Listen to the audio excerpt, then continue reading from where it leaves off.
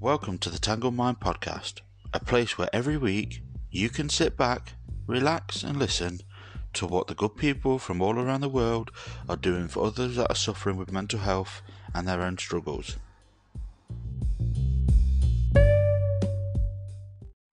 Welcome back to another episode of the Tangled Mind podcast.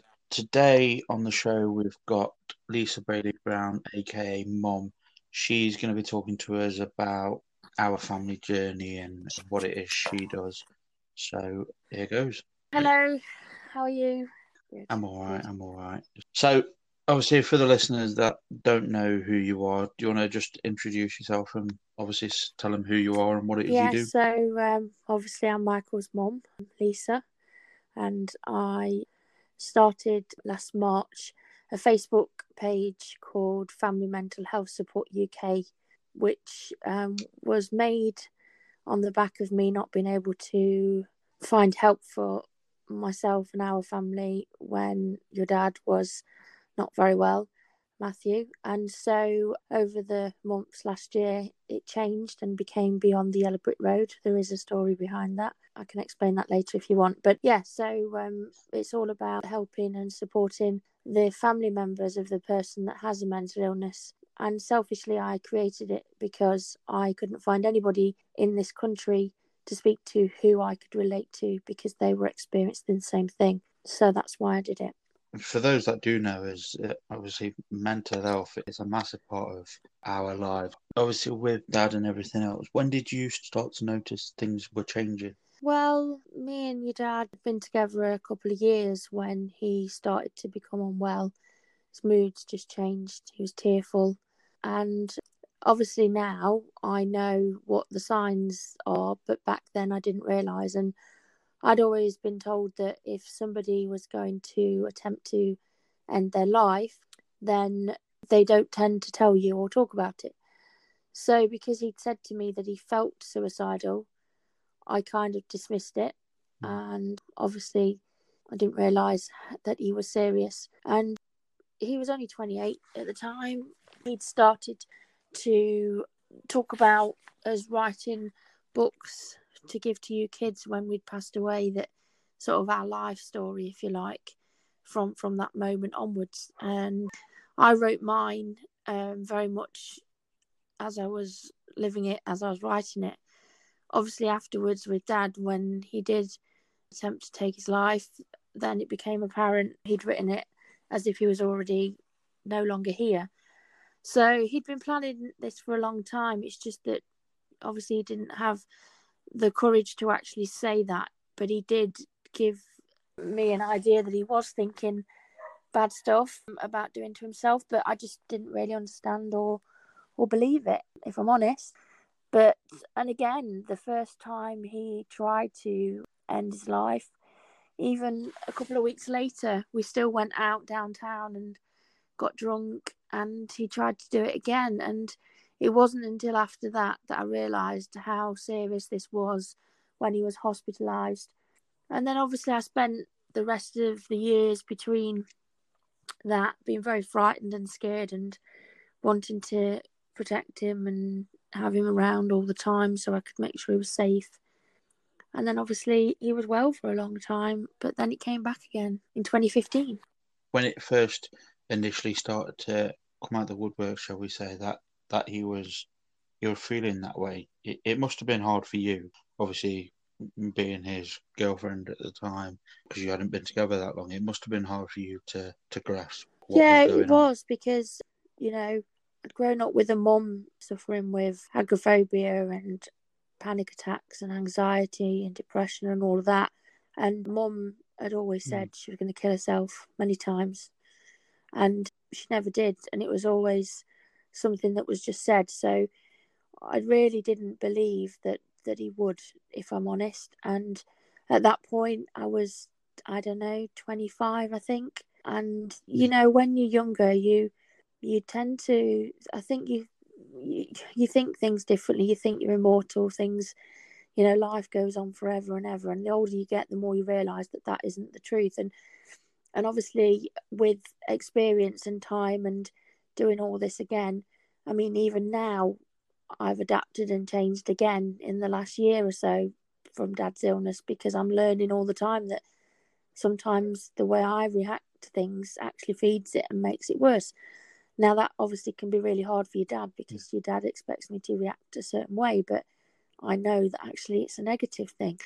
So it can come across like I'm being quite mean, but I'm not being mean. I'm trying to help him break that cycle of whatever it is that's happening at that moment. But going back to how it was before, I think being young and naive helped. But then afterwards, the fear set in of how bad it actually was and what was happening. And I think it really hit me when he went to hospital. Because then when we went into the hospital and I saw what I saw at that moment was people that were psychotic patients in there.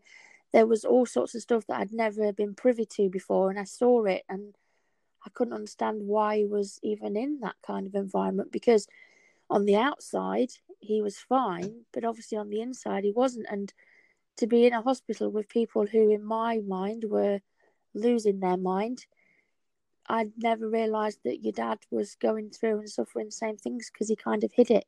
So yeah, so it's changed over the years, but back then it took a while for it to sink in. Going back to when obviously we were younger and everything else, in my first episode, obviously I touched a little bit on when he attempted to take his own life, and obviously we had to get PC Darren White out and things like that. Did you have any idea of what was going off beforehand, or was that out of the blue? No, it was out of the blue, and it came about because I've been trying to stop smoking, and I had said to him that I knew that he'd been lying and been smoking, and obviously he didn't like the fact that I knew that, and I think it was just a trigger. Now, obviously, I didn't even know what the word trigger meant then. You know, to me, trigger was a trigger on a gun sort of thing, you know, and I never, all of the words that you hear of now, I mean, I didn't realise that me saying that was enough to tip him over the edge. And it was out of the blue, and I was just reacting like a normal girlfriend to being lied to that you would. Couldn't understand why he lied to me, because he didn't need to lie to me, because I wasn't bothered that he'd had a cigarette. But obviously to him, he felt stupid. He felt ridiculous. He couldn't stop himself from smoking, so he lied, and then he felt bad for lying, and it escalated, and so on and so on and so on. And obviously that to your dad was a massive thing, whereas to me, the massive thing was just him not telling me the truth. That's all I was bothered about. But I didn't realise that that was going to cause him to then go outside, lock me in the house, and get the hose pipe into the garage. But as soon as he did that, I knew what he was going to do. And it's almost like the comments he'd made before about going to take his life hit me, and I realised. And we had double glazing in the whole house apart from the kitchen window, and I was throwing things at it to try and smash the window, and I couldn't. Nothing would happen. So I phoned 999, and the fire engine, the ambulance, the police, you name it, everyone arrived. And luckily the policeman came along and saved him, because he was in the car. And he afterwards obviously explained, he said he just kept thinking of his gran, and his gran had died, a year or two before, sort of thing. And I think in hindsight what had happened was, for him losing Tony when he was like, I don't know, 21, 22 or whatever, and then having sort of not grieved properly for it, and then his gran died. I think it was just a spiral of thoughts that took him down this route of where he went, and he just couldn't control it. Do you think that, obviously, Tony dying when he was young and being at the time his only sister, do you think that was a big factor into why Dad is the way Dad is? Well, I mean, Dad did have Sarah, but Sarah was obviously, so like you always say, don't you, got your maternal parents. So obviously he lived with Tony. He grew up with her because they got the same mum. So slightly different to Sarah and Philip, because obviously they didn't live with them, and he grew up with her. And annoying little sister was, I mean, Tony was the same age as me, but when he got older and that, she'd write him letters, and he adored her and he loved her and he missed her. And I think he perhaps blamed himself for not noticing and not understanding what had happened to her. And I still believe to this day, even though he's got a diagnosis now of BPD, which is to do with emotions and stuff, but I believe that your dad's been searching for answers for Tony. And I think he maybe went on a path of, and again, it's only me speculating, but on a path of trying to figure it all out. And I have spoken to this about him, and he said maybe that he wanted to see what she was going through and how she was feeling. But obviously, there's got to be more to it than just that, because people who are of sane mind and all the rest of it, and nothing's going off in your head, you wouldn't ordinarily think of anything like what Dad's thought about, because his thoughts are very dark and very gruesome. And yeah, I mean, obviously that I don't know whether it was like that in the beginning, but this last episode now, it's been very grim. Skip forward then to, obviously you said 2015. It was good up until then, and then it started again in 2015. What was it that started again? We moved to Cornwall in 2013, and obviously, again, looking back, Dad kept saying to me, "You're going to miss everyone, you're going to miss the people, you're going to miss Nottingham, da da da." And I was adamant, I'd miss people, but I would never miss Nottingham. I didn't want to live there anymore. I was bored, I'd had enough. But Dad kept saying it, and I think actually it was probably your dad's thoughts more than mine, because I'm not saying he doesn't like living here, because he does, but I think moving away affected him more than it did me. And so Dad had had a good 7, maybe 8 years of being in pretty good health, mentally and physically. He wasn't smoking. He didn't really drink a great deal. Well, he didn't drink anything, because, to be honest, after Dad tried to end his life the second time, we took a pact to not drink, and I didn't drink either for his sake, because I was so frightened, because alcohol seemed to be like a main driver in it, sort of thing. But obviously, when we moved here, he was fine. He was doing his running, he was doing his cycling. And then in 2015, he just, out of the blue, started to eat crap and started to talk negatively. And we'd gone out for a meal in St Ives, which is obviously one of our favourite places. We'd renewed our wedding vows there in 2013. And we'd gone, it was actually his birthday, it was in the February 2015, and we went, and he just said that he'd been thinking bad stuff again. So, of course, my guard hadn't slipped, but my ears were like, okay, listen to this. And we went to the doctors, and he went on medication, and it seemingly helped him. And then towards the end of 2015, he started to eat badly again, but the medication was increased and changed. And this kind of went on right the way through 2016. And then it wasn't until the end of 2016 when things were getting bad. Things were getting really bad. I would ask him if he was okay, and he would say stuff. And so the start of 2017 was when I found out that he'd been searching on the internet for ways to end his life the most gruesome way possible. And obviously I've never seen anything like that, and I was shocked. And it seemed to be from that moment on that Dad just got worse. Once I knew, and once when I banged on the bathroom door and screamed at him, what's all this? He just looked like a rabbit in headlights. He was just stunned, just stood there. And was that? Do you reckon that was because he knew that? I think it's because he knew that I knew exactly what he looked at and what he'd been thinking, and I think he was relieved, but also scared what would happen. And then obviously it escalated further and further. I mean, the self-harm started.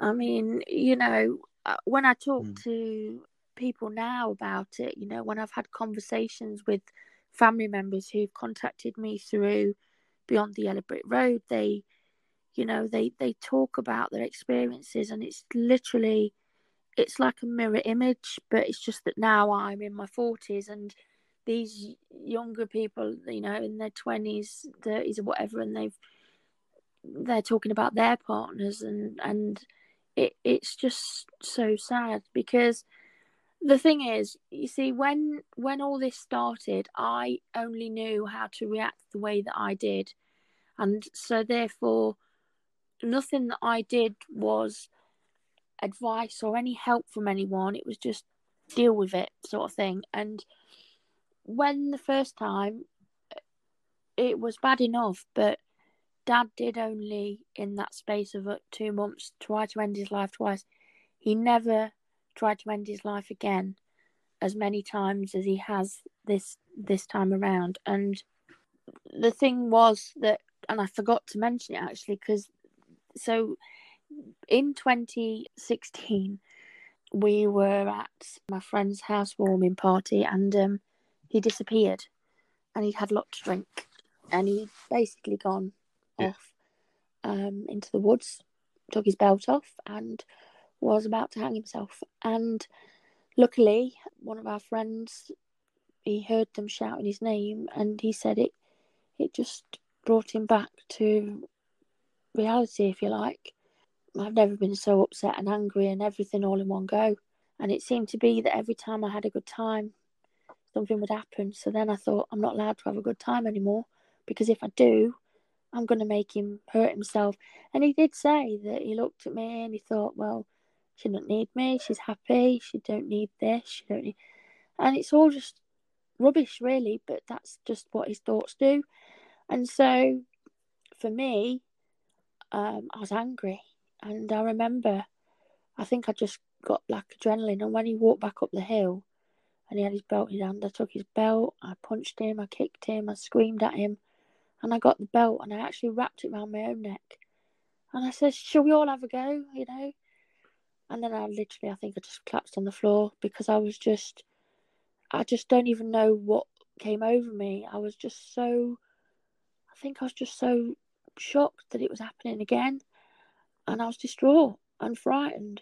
And I just knew that this was going to get worse. And it did. And obviously it did. It got very worse. I mean, he's done so many things to try and hurt himself. And even when I talk to my friends and say to them, when they say, so what actually happened then? I'll say all sorts, you know, tell them he's burnt his face with the iron all over, and he stuck his face in the stove, and he's used a cigarette lighter at the car all over his arms, and it's scarred.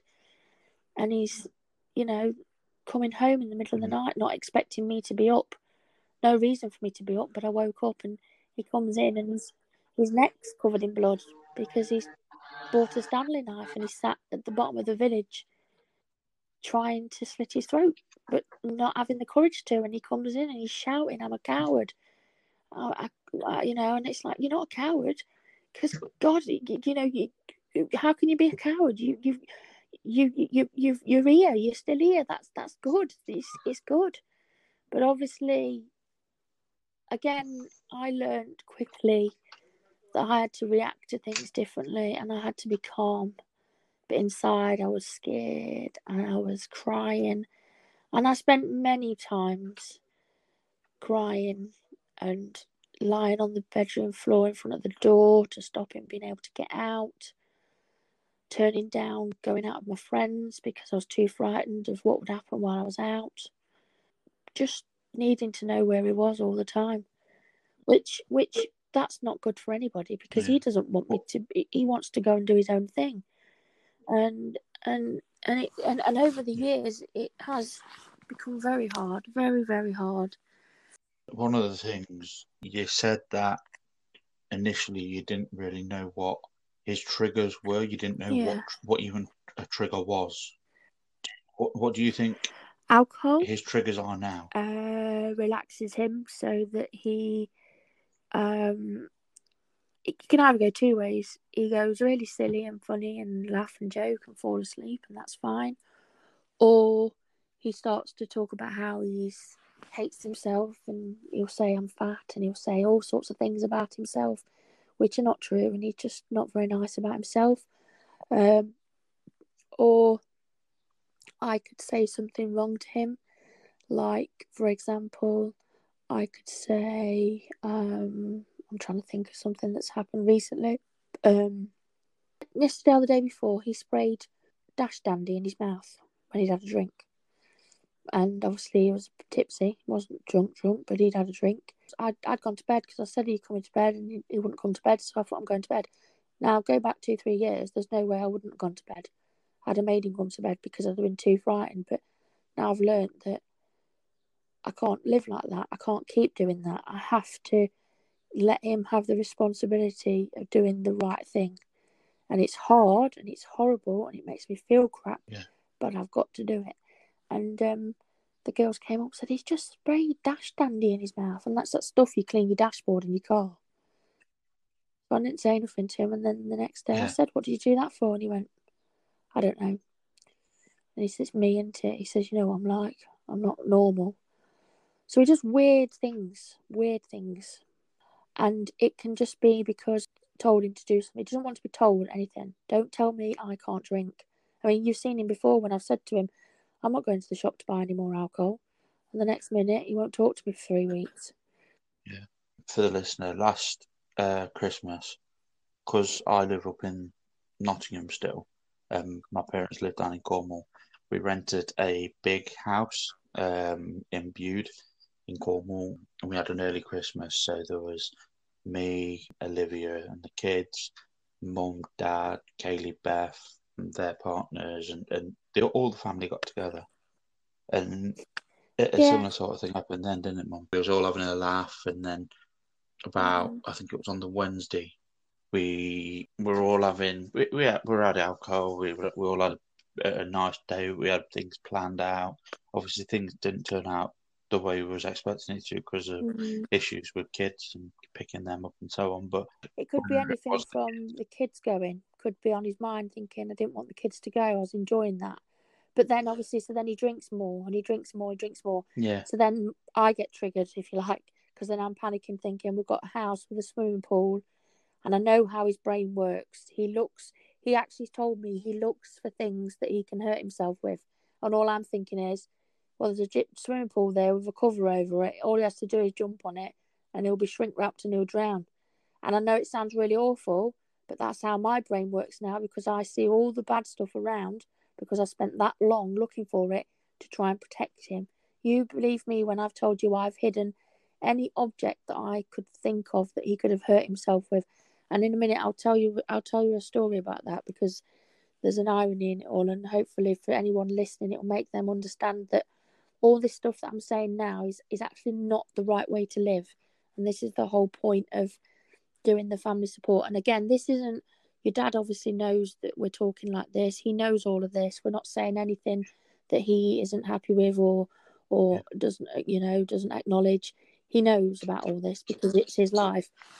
To be honest, today I was sat at Olivia's mum's and I was quite shocked to see that Dad had actually accepted my invite to my podcast page, and to see it, and for me to see that Dad does support us, me, myself, and you in what we do, because I think deep down Dad does want our experience and our journey to be able to help others as well. I got him to go on the hospital radio, and he was adamant he wasn't talking, but when he got there, he did talk because he does want people to understand. And if ever he knows anyone at work and they've got any mental health issues happening or, whatever's happening to them, if he can help with them, he will.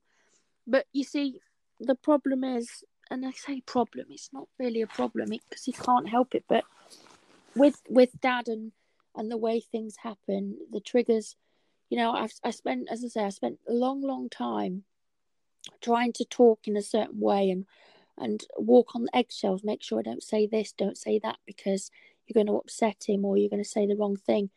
But I learned that actually I will always say things wrong because to me they're not wrong. They're just normal things you would say. And anybody else would brush them off or you'd have a row and then you'd make up. But the way Dad's emotions are completely all over the place because he suffers with with BPD and it is all about emotional regulation, and his is completely, that's the biggest thing for him. He cannot deal with emotions. He can't deal with anything sad. He switches off. So if I'm upset and I need a hug, he will kind of hug me, but not like he used to because he's had to switch off from it. And also, he's got a cocktail of medication that dampens a lot of his thoughts and feelings, because if he didn't, he probably wouldn't be here. I mean, he's on lithium and venlafaxine, which are two really, really strong drugs. But I mean, the thing is with Dad, when I've been asked this many times before, well, is he pretty lucid? Is he normal in between these episodes? And 80% of the time, your dad is normal.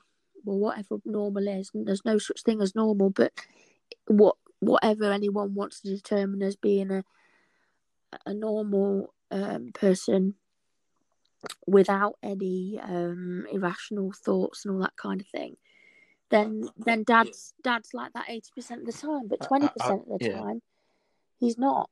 And now it might sound like, well, what are you complaining for? What's the problem? That's only 20%.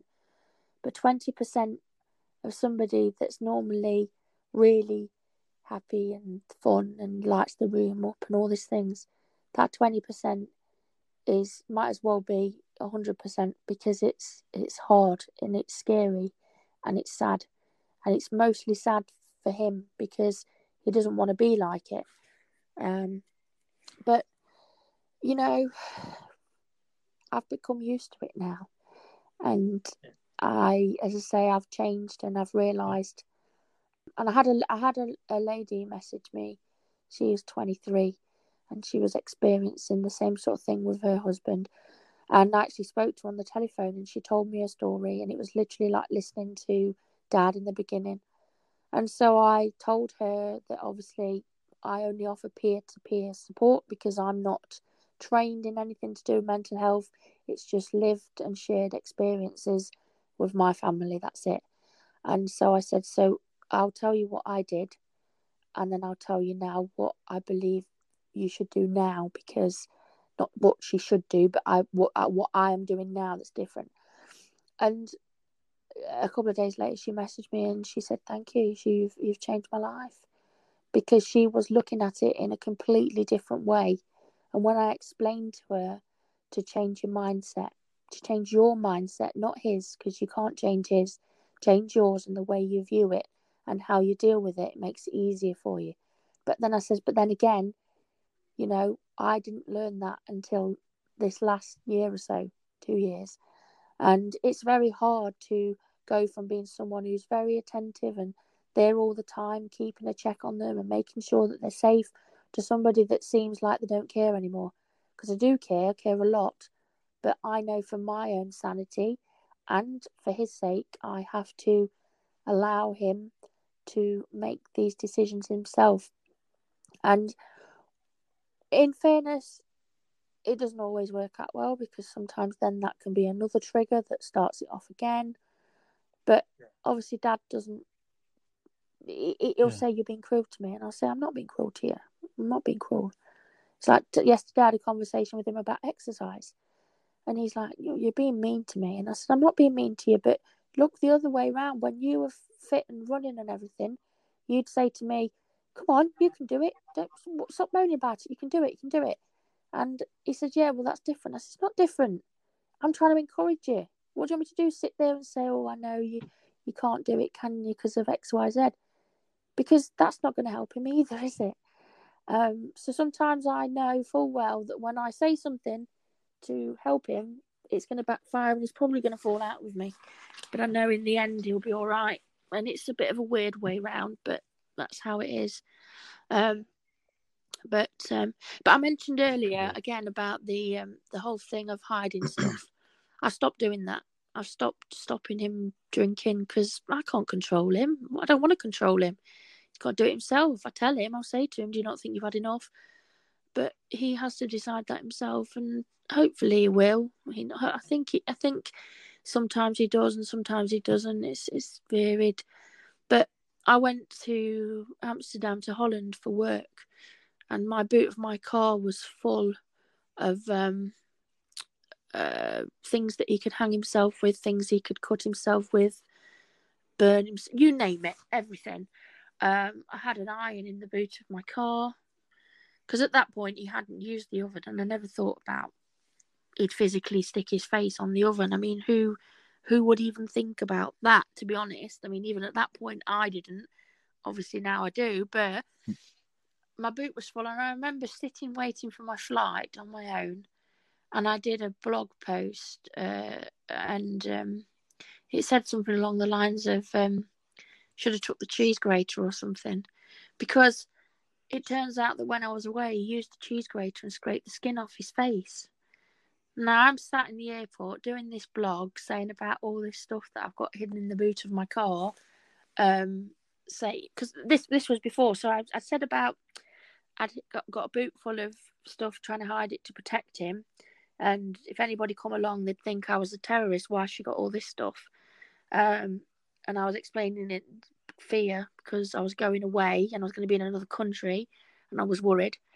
And then when I got there, your Uncle Philip had posted a photograph of your dad because he'd come to see him, and his face was all red, and I knew there was something wrong. And the girls didn't want to tell me because they said Dad had said don't tell her, of course she'll panic. But he'd used the cheese grater. So then I did another blog, which was I should have took the cheese grater.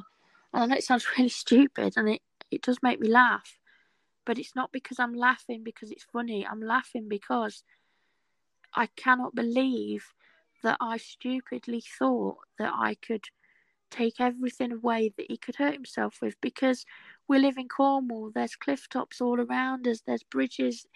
I cannot do that.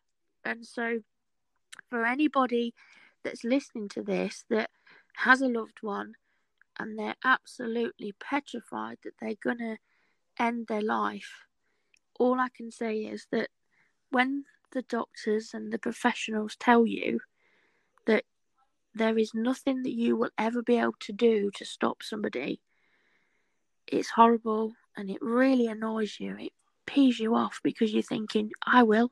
I know I can save him. But you can't. Maybe not. It's not so much seem like you're less caring, because it's not. But you kind of have to be cruel to be kind in some kind of way. But you've got to be kinder to yourself. You know, all the times. I was just going to say, all the times I've slept on the floor in front of the bedroom door to stop him from getting out. I mean, he never got out anyway, and he still got up to go to the toilet, and he just got back in bed. But that was more about me and my fear, and it takes over, and that's what you've not got to let happen. It's very hard. It's very hard. It is hard, and although I know a lot of what's going on, it's still hard for us all to talk about, and it's going to be. Well, one of the things, I think, what was it, about a year and a half ago? I had no idea about your blog, and then you sent me a link, and I was I didn't know what it was. I started it in 2016, actually, because I'd been writing in books for a long time, just getting it out of my head, because I realised that if I kept all the fears in my head, it made me feel bad. So I thought, well, if I write them down, then they're out of my head. And then someone said, why don't you do a blog? And I did a blog, but I never shared it with anybody because I was too embarrassed. Not embarrassed of what the story was, but thinking, well, I'm no good at writing. I can't do that. And then I did share it, and people who I knew at work had seen it, but I'd never told anybody else about it. And then when I decided I was going to do the mental health page, I needed to be able to share the blog. So the first thing I had to do was to show you kids and to show your dad. And I believe Dad's read some of it, but I don't know as he read it all. There were some blog posts that I wrote and never published because I knew that if I did, they would probably trigger your dad even more, because they were quite upsetting, because it was how I was feeling and how I was so scared. And Dad wouldn't want me to be feeling a certain kind of way, and I did, and I felt frightened and horrible, and just crying all the time and stuff. And you try to hide it because all your dad ever says is about being a burden. And you're like, you're not a burden, you're not a burden. But then if they see that you're so upset, how can you convince them that they're not? And you know what I mean? And they're not, but you're only human and you're going to be upset and whatever. Yeah. Would you mind if shared a link Yeah. out to it so have a read for themselves? Because I know when you shared it to me, I started off, and I'm not the sort of person that reads much anyway. But when I was reading through your blog, obviously there was stuff in there that I've said to Olivia before. I was like, But you see, this is the no thing, idea Michael, any of that was because going on. you, as open as we are as a family, you don't want everyone to know every detail, and you don't want to share everything. And you guys are all grown up, you're all adults, but doesn't stop you being our kids. And yes, you've grown up with dad being ill and you see the things that we can't stop you from seeing, but it was kind of like you don't really need to know all of that detail. And I still feel like that now. I'm not a private person. You ask me a question, I'll answer you, but at the same time, I just think to myself, we are a very open family, but the kids don't need to know everything, because it's sometimes it just, I suppose, just trying to protect you, really, just like you'd protect your kids. And it's just human nature, I guess. But I mean, I think that with the whole thing with Dad, exactly. I mean, because when he first was ill and you and Kaylee were only young, I had no choice but to be honest, because he was in hospital, and you had to go and visit him and to try and explain to young kids that your dad has got ill mental health, which obviously the way you described that has only changed recently, because back then it was just that he'd got a mental illness, and to explain that that's what it was, you don't know what it meant. So it was kind of like, Daddy's in hospital, he's not very well, he's not feeling too great, and we're going to take you to see him, but there's going to be people on the ward that might be shouting and they might say stuff to you, and just ignore them because you come to see Daddy. Because even back then, I mean, they didn't have a separate area for families to go with kids, because I don't think many families took their kids to see their parents in places like that. Now, we were a very close family. We still are a close family, and we couldn't have just had your dad go in hospital and then he never sees the kids and he never sees me or anything, because that would be even worse than ever. And when we moved to Cornwall and then he ended up in the hospital in Buckman, I mean, I don't want to criticise the NHS, because they do everything they can, and even like now with this virus and everything, they're doing amazing stuff. But the mental health system is absolutely shocking, and I was disgusted to even see that they're still doing the same practices now, 22 years later, and it's like, hang on a minute, mental illness is just becoming the norm. We all have mental health, but there's more people out there that have got ill mental health than have got well mental health. And it's like, you look after people with cancer and heart disease, and if someone's broken their leg, they go to the hospital, they get a cast. Mental health, you've got to go on a bloody waiting list. But at that moment, when you're ill, then that's when you need to be seen, but you can't. You've got to wait. And then trying to explain to them, that he'd already got social anxiety, but now he's got to sit in a common room with everybody else and sing Kumbaya and all that crap. And it's like, this is ridiculous. It's not what he wanted to do. He'd come into hospital with one thing happening to him, suicidal, and then you're trying to make him have more stresses and pressures because you've got a protocol to follow and you've got this textbook that you've learnt. This is how you take care of people who have a mental illness. Well, actually, no, you don't, because it's 2020, and in 1950, the mental health system has got nothing in common with today's modern life. And it really grinds my gears. It really does, because I just hate it. As soon as my Yellow Brick Road page went out there, I was inundated with people who were ill, and I had to say to them in the end, I can point you in the direction of this group, that group, because they will specifically look after you, because I'm doing this to help the family members. Because the logic to me is, okay, so the way it works now is you go to your GP, and your GP says to you, right, okay, you're not feeling too good. Well, we could try you on some medication, see how you feel with that. And a lot of people will try medication and then they'll go away and they'll feel a bit better from it, and that's fine. But then there'll be the ones that escalate and the medication doesn't work and it escalates, and then they may self-harm or they may attempt to take their life. And then obviously then they go, well, we'll refer you. If you've tried to take your life, or to end your life, because, you know, whatever terms people want to use, is the bottom line is that person that's ill, if they're suicidal, their aim in their head is to not be here anymore because they don't want to be. They do want to be, but they don't because of how they feel inside. And they feel there's no other option. So they go off and try to hurt themselves. Now, if they try to hurt themselves, but it's then escalated to the hospital will then assess them and say, you could go home and you can just see an out of hours team. So then they let that person go that 35, 40 minutes ago walked into the building and you were protecting them. But because there's no scars, there's no blood, there's no physical evidence to show, they just pop down the list. Whereas if you go and you've jumped off something and you've broke a load of stuff and you're in a real bad way, but you're still going to survive because you're one of the I say lucky, but you're not lucky because you've hurt yourself so badly, but you are still alive, then they take it a little bit more serious. But everyone I've spoken to who's been in that situation, they've said the same thing. It's rubbish. It's not helpful. And that's not because the nurses and the doctors are not good at their job. It's because of the bit in between, from the person being ill to them being seen by the correct people, is too long.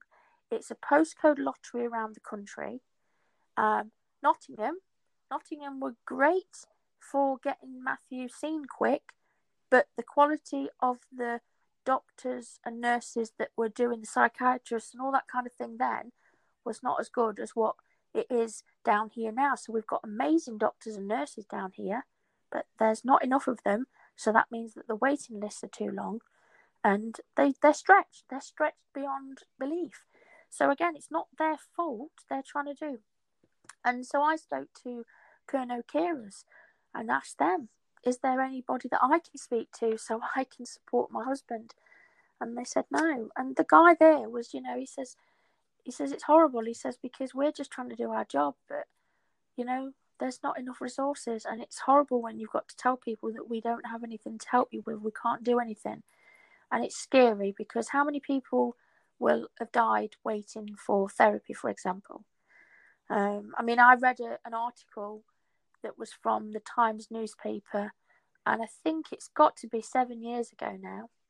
And at the time it said the headline was, people die waiting for therapy, mental health system is in dire need of cash injection or something like that. And it's no different now. Yeah, everywhere you look, there's people doing stuff to do with mental health. But when you look at it, it's individuals like us. We don't have money. If I won the lottery, I would gladly put money into it, because it's just a no-brainer. 100%. Mental health is something that every single one of us has. And even if you sit there and you're listening to this and you think, well, I don't suffer from this, that, and the other, and I don't have this. But things happen in your life. Things happen out of the blue and can change things. Your mental health can be flipped upside down by anything from having a car crash to losing a parent. Grief can bring on serious mental health problems. There's so many illnesses that fall under the ill mental health umbrella. It's not just depression, because that's what they say, or you've just got a bit of depression. There's no such thing as you've just got a bit of depression. Yes, some people can be at the lower end of the spectrum when it comes to what their mental health is like. But some people also are normally the ones that you think are the happiest and the smiliest and the funnest. They're the ones that are suffering the most. Look at your Robin Williams. Look at your, what's his name? Vern. You know, Vern Troyer. You know, all these people, they're famous people, but I'm just trying to use it as an example because there will be lots of people, unnamed people, that will have ended their lives. It's not necessarily the people that are looking like they are in a bad place, because it's not always that way.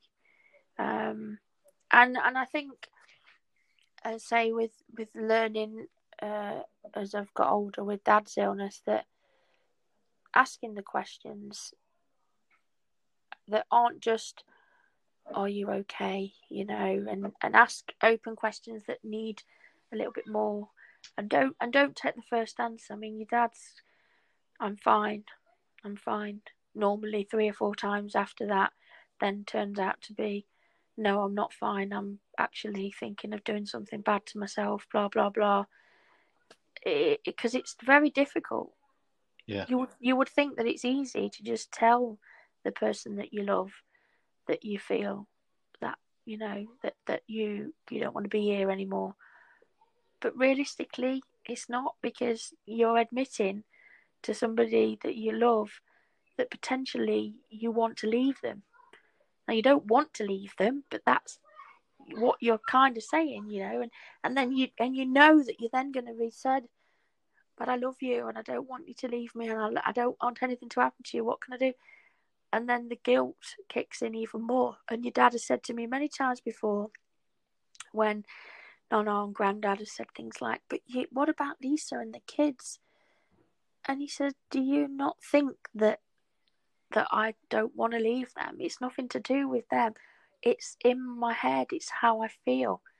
And he said, and the more that people say stuff like that, the harder it is, because then you feel more guilty. Yeah. And it goes round and round and round and round. Well, the amount of times that dad said to all of us that he's sorry for being the way he is, but obviously we know that he doesn't want to be like that, and he said it himself that he doesn't want to die, he doesn't want to not be here. It's just his head. It's in his head. It is his ill mental health. But yeah, there's only so much that we can do, and as horrible as it sounds, there is nothing technically that we can do apart from be there for him. exactly. And by being there for him, it doesn't mean that we have to compromise our own lives either, which is something that I just thought that that's how it was. And actually, you know, all the times when I think about when Dad's just said, you know, I just want to go to bed and go to sleep, you go out and do something with the kids. And then I'd go, no, I'm not going anywhere, I'm staying here, because I'd then be panicking inside thinking, God, if we go, we're going to come back and he's going to hurt himself. And actually, yeah, he could have done. And, you know, and he may well have done. But in actual fact, it didn't stop him from then going and attempting it the next time when he was on his own. And he has to go to work, and he's going to have incidents when he's on his own. So you do all of these things thinking that it's going to protect him, and, you know, he's not going to die and this, that and the other. But it's like your dad's explained, when his impulsive behaviour is at its highest, it's not like he sits there and thinks, right, I'm going to do this now. He says it just comes from nowhere and it takes over. And there will be people who have a different way of it coming out in them, so they will mull over it a long period of time and plan it and try to make sure that they, you know, carry it through and whatever. But from your dad's way of how he thinks about it, it's more of he's constantly thinking about suicide, But now, because the medication works, it dampens it. It doesn't really escalate. But it could, because he could be really angry and something could really trigger him. I mean, today he's angry at work. And you know what your dad's like. He's normally going to go back to the yard and wash the truck and do all the proper stuff he's supposed to do. But today he said, no, I'm just coming home, because he's annoyed. And it can be the simplest of things that can make him annoyed. Things that wouldn't affect me or you. But this is where we have to then understand that. Now, that doesn't mean that your dad can't just be, I don't know, he could do something that you could say, well, it's because he's got BPD. BPD isn't to blame for every single thing that happens. Sometimes your dad can just be in a mood, because we all can. We can all have our off days. You know, it doesn't always mean that it's to do with his mental health. It can just be that he's angry or annoyed at something. You know, it doesn't mean that everything has to be written off as being part of his illness. And again, I never thought like that. I just thought it's all because he's ill. It's all because he's ill. And trying to figure out what's to do with his illness and what's not is bloody hard. God, it's really hard, because you don't know. And again, you can think it's to do with his illness and then it's not, and vice versa, and then it causes more problems. I think the biggest thing for us is that we talk about it, and you know, for anyone who might be listening who has a dad or a husband or a wife, brother, sister, whatever the relationship is, and they have any form of ill mental health or BPD, as it may be, you know, it might be you're listening and you're thinking, well, it doesn't quite work like that for us. It won't, because everybody's different, and it's all about getting used to what's right for you and your family and how you deal with it. Going back to what I was talking about before about the resources and such like, I'm a firm believer that while we have the situation where there isn't enough, the waiting times are too long and there isn't enough support between, if the families of the people who are ill are supportive and guided, are supported themselves and guided and looked after and know how to live and deal with their loved one's illness, and they know what to look out for and do, then surely that's helping the NHS between, because you're keeping them out of hospital, but you're looking after them and you're doing the best you can for them. But the problem with that then is that what about those people that don't have the families, that don't have the support? Where do they go and what do they do? And it's a minefield. It's a minefield. And so with Beyond the Yellow Brick Road, for me, it's about getting people to talk to each other and share their experiences. Not necessarily just talk to myself or you, just talk to each other. Somebody's looking at setting up a website for me where there'll be a proper chat forum, so people can come on and say, I just need someone to talk to. I've had a really bad day today. My son, daughter, whoever it is having a really bad episode at the minute. I'm fearful, or whatever it could be. Is there anyone to talk to? Doesn't matter where they are in the UK and worldwide if need be, but the UK is the main focus because this is where we don't have this kind of support.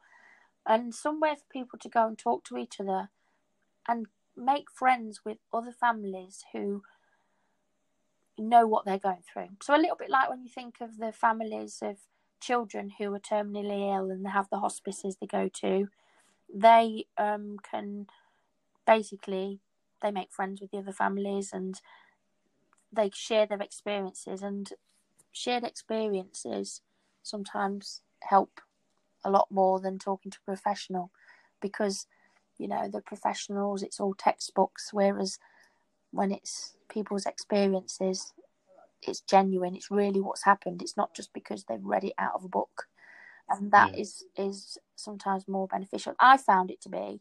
I mean, since I've done this and spoken to people who've got partners with BPD, I've met somebody who has a wife that's got BPD, and it's been really helpful to me because although her symptoms are different to what Dad's symptoms are, I can relate to how it feels to have someone you love behave a certain way, and just things like that.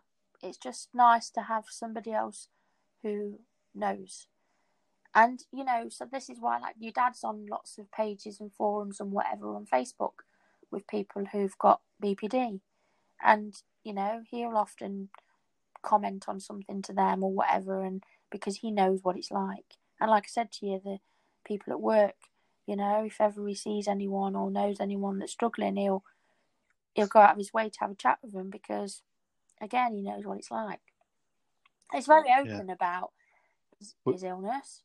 He hates the fact he's ill, and sometimes he won't agree that he's ill, and we have all sorts of things where he won't take his tablets and all things happen, but it is how it is, and it's not going to ever go away, so we have to learn to live with it. We do, and it's one of them things that we're all there for each other. We talk about it, and like we say, it's one of them things that we deal with as a family and not on our own. Yeah. And before we finish, then obviously Beyond the Yellow Brick Road. Why that name? So basically, what happened was in August, September last year, I went and did a personal development day for myself because I've never been a particularly confident person, and I thought, well, if I'm going to be trying to help people, I need to be a little bit braver, and I need to sort of just do something for me. So I went to Blackpool from Cornwall, and it's quite funny really because obviously this didn't happen until I came home. But the easiest way for me to explain it is while I was away, when I came back, everything came together, so it all fell into place. So what fell into place was the fact that I'd left Kansas, which was Cornwall, where everything was black and white and very sad, and a whirlwind, like a tornado, with Dad being ill and everything. And I went to Kansas, which was bright lights, Blackpool, and I went from Kansas to the Emerald City, should I say, and bright lights, and everyone's laughing and joking and having fun. And I sat and watched this chap on stage called Brad Burton, and a lot of other guys doing inspirational talks about where they'd come from, their journeys, and how life had thrown lots of crap at them and how they turned it around. And I had a couple of moments of the penny drop. So there was a slide that came up saying simply fun, and I started to cry because I thought I wasn't having any fun anymore because I was so consumed with worry and fear of Dad taking his life and not being here anymore that it had taken over. And then that meant that I'd taken over, and I was taking over Dad and saying, you couldn't do this, you couldn't do that, because I was too scared of what would happen. And then another slide came up, and it was simply Brad and his older son. And it just said, you can't fix everyone, because he was having trouble with his son, and he wanted to help him and fix him, and he felt he couldn't. And I just thought, that's what I've been trying to do. I've been trying to fix your dad, but I can't fix him. I've just got to learn to live with it. So when I came back, me and Bethany watched the Elton John film, Rocket Man. And obviously my page had been called the Family Mental Health Support UK, which was more of a strap line to what it was, and it was a bit of a mouthful. Anyway, we were watching the film, and the song came on, and it's Goodbye Yellow Brick Road, and the words in there was basically, I finally found that my future lies beyond the yellow brick road, and it still gives me goosebumps now because I thought to myself, that's cool, that is, because that's kind of how I feel. And because I'd gone on this journey to bring myself back, going to go back out there and do my networking job and be more powerful and more confident, I decided to get some red shoes. So I really was like Dorothy, returning with my red shoes. And I did the networking thing, and everyone laughed because they were like, wow, Lisa, you're a changed person. And anyway, I got talking to this chap, and I said to him, I'll do some branding. And I said, I'm just struggling what to call the thing. And we were chatting, and he says, is there anything you can think of? And I said, because you've come back and you've spoke about the red shoes, and you feel like, because also, again, it all ties together, because when I go back to March, when I first went back out doing the networking after Dad had been ill, I'd been working behind my desk for the best part 2 years, 3 years, because I was too frightened to leave him on his own. And the funny thing was, I felt like getting back out there and networking. These people, they were the scarecrow. So in the film, she meets the scarecrow. The scarecrow's got no brain. Well, I felt like that I had no brain. I felt like my brain was all dark and consumed with illness to do with mental health and all of that, and death and fear. And all these people I met networking, they kind of helped me fix my brain and gave me something else to focus on. I was talking to businesses, and I was having different conversations that weren't all dark. And then a bit further along, I then make some friends with a lot of ladies who became really good friends.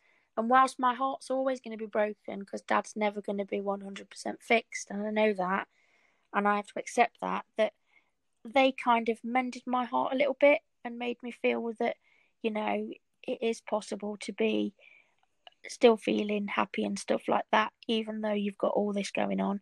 And then lastly, going to Blackpool and going and meeting a load of strangers that I'd never met before. I've never done anything like that in my life. I got the courage to come back and be stronger and braver.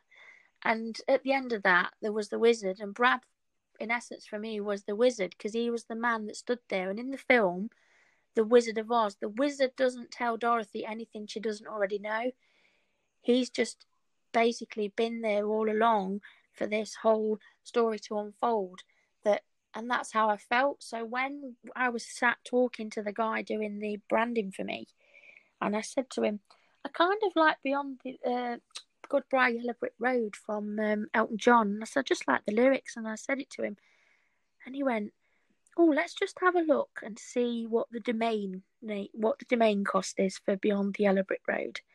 And he says, blimey, beyondtheyellowbrickroad.com, it's £2,000. And I said, no, can't afford that. But beyondtheyellowbrickroad.co.uk, which is obviously what my website would be, was 99p.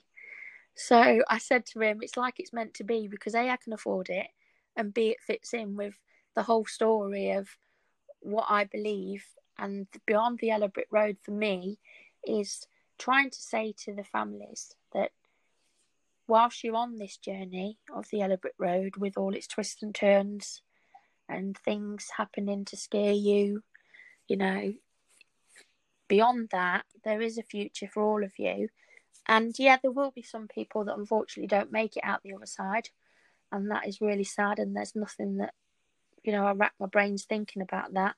There's nothing that I or anyone else can do about that. But if we all stick together and we focus on trying to be the best that we can to support our loved ones without compromising ourselves, then it doesn't mean that your journey can't go beyond that, and it can't be happy, and it can't involve fun and laughter and all of those things, because The problem is if you allow yourself to be consumed with your loved one's ill mental health, then you're going to end up ill. And actually, all the times that everyone said to me, look after yourself, Lisa, look after yourself. And I'd go, no, I'm not important. I've realised now that I'm important because, as your dad said many times, your dad said many times, if I wasn't here, then he wouldn't be here. So, but it's very hard. And for anyone that's listening, all you have to do is be the best person you can, but talk to others. Don't just keep it all to yourself. I mean, just because you're supposed to be the strong one that's looking after somebody else, that doesn't mean that you're not allowed to not be strong. Because it really is okay to not be okay, no matter who you are, whether you're the person that's suffering with ill mental health or whether you're the person looking after somebody in that situation. And don't be frightened to stand your ground either. You know, if people want to keep referring to you as the carer, don't be afraid to say, no, I'm the wife, I'm the husband, I'm the brother, the sister. Because the label carer, you know, we're not carers in the sense of, you know, we're doing this to get paid for it, whatever. We're doing this because they're our family and we love them. And you know, don't be bullied or made to feel like your situation is worse or not as, you know, better than anyone else's or worse or whatever. While you're living in your situation, no matter what it is, your situation, scary at that time, will be the worst thing that's happening to you in your life. Doesn't matter if somebody down the road has it worse. We all know there's always somebody worse off for us. But don't feel guilty because your situation for you living right at that moment will be the worst for you. And it's fine. But yeah, it is what it is. And, you know, I suppose as time goes on, things will be up and down like a yo-yo. But we just crack on with it, don't we? And we have to remember that the person in all of this that really has it the hardest is your dad. Because I guarantee if he could choose to not be like this, then he definitely would choose to not be like this. Because I remember your dad before he was ill. And he probably already had things going off and just didn't talk about them. But your dad before he was ill and the periods of time when he's been quite good, he's a very different person. And it's quite sad, really. It's just that he needs to realise he's still that person in there and he's just got to find himself. When he's like that, I remember Dad being when we were at the times like doing the stupid stuff at parties, jumping in the pool and stuff. But you see, all of those things were all part of his illness. It's just that we didn't know, because that's the other end of it. You see, it's the extreme highs come with extreme lows, and yeah. But yeah, it is what it is, mate, isn't it? It is. So one last thing then, obviously with your page, Beyond the Yellow Brick Road, what's sort of your aim with it? Where are you hoping it goes as a group in the future? I need to find some people who are going to help me run it, because I can't do it all on my own, because I can't be on there 24/7 because obviously I work and such like. And for people, once the chap does do the website for me, it will need to have administrators and things like that. I would like to look into it being a CIC or a charity. I've talked to a few people, and I get different views on what way I should go with it. But ultimately, down the line, I just think that there is a massive hole in the system when it comes to mental health support for a family. And now I know that Mind and lots of others have a website that is for the person that's ill, and then it has family info on. Well, I want mine to be different. I want mine to be for the families, with lots of help and guidance. Because one of the things that happened when your dad was ill, you just get the doctor scribble a website on or a book to look at or go Google it. And I Googled and I bought books and they were all irrelevant and nothing to do with what your dad had. And I think that it's very important for the family members to be able to go and look up and find out the proper bona fide information about what their illness is and get the facts rather than go on Google when you've just been told someone you love or care about has got something that sounds like, God, that sounds horrific. What's that? Let's go and have a look. And then you Google it and you come up with millions of pages. Some of them are written by people who have no experience and they've got no right to be telling people info right through. But again, they could just be trying to be helpful because there's nothing there. That they're trying to do the best. But you need to be able to get the right info. And the people themselves. You imagine how many go to the doctors on their own without family. They get told to go on the internet or look it up or whatever. Are they really going to look and read all that when they're in such a vulnerable state? No. So I just wanted it to be, I suppose, what Macmillan is to cancer in the long run. It would be great and it would be amazing to have it grow so that we could raise money and we could offer all different support from, we lost our home because money, we had to go into social housing and there's just lots of things that affected us. And I just want all the things that affected us that I know that we could look at doing to help others so that they don't have to have the same struggle. And that's in a nutshell. I wish I had money. I wish I was rich, and because I would dedicate everything to doing this because I'm passionate about it. And I get very annoyed even now when people say you shouldn't talk about mental health. People don't want to hear it. And for a time I did stop talking about it because I thought, really, they don't want to hear? But then I thought, you know what? You can sod off. I'm not going to stop talking about it because the whole point about ending the stigma is talking about it. And it's okay, you get the royal family doing their things and that and the other, and that's great. Let's get people out there, famous people promoting stuff because it gets the people talking.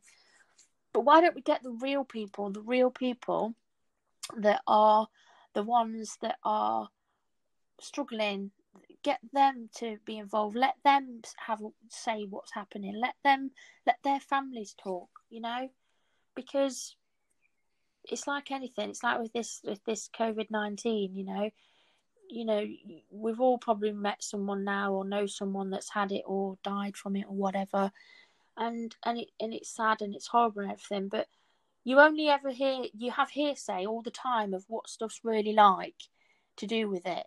And it's the same with the mental health stuff, really.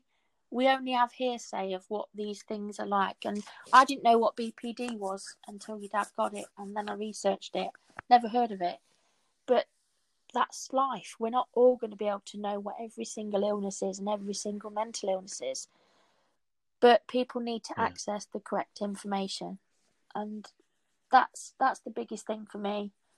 Support for them to talk to others in their situation 24/7, and having group meetups as well, in different areas. I mean, I did have a chap contact me from somewhere up in Hartlepool, I think it was, saying, do I do a meeting in their area?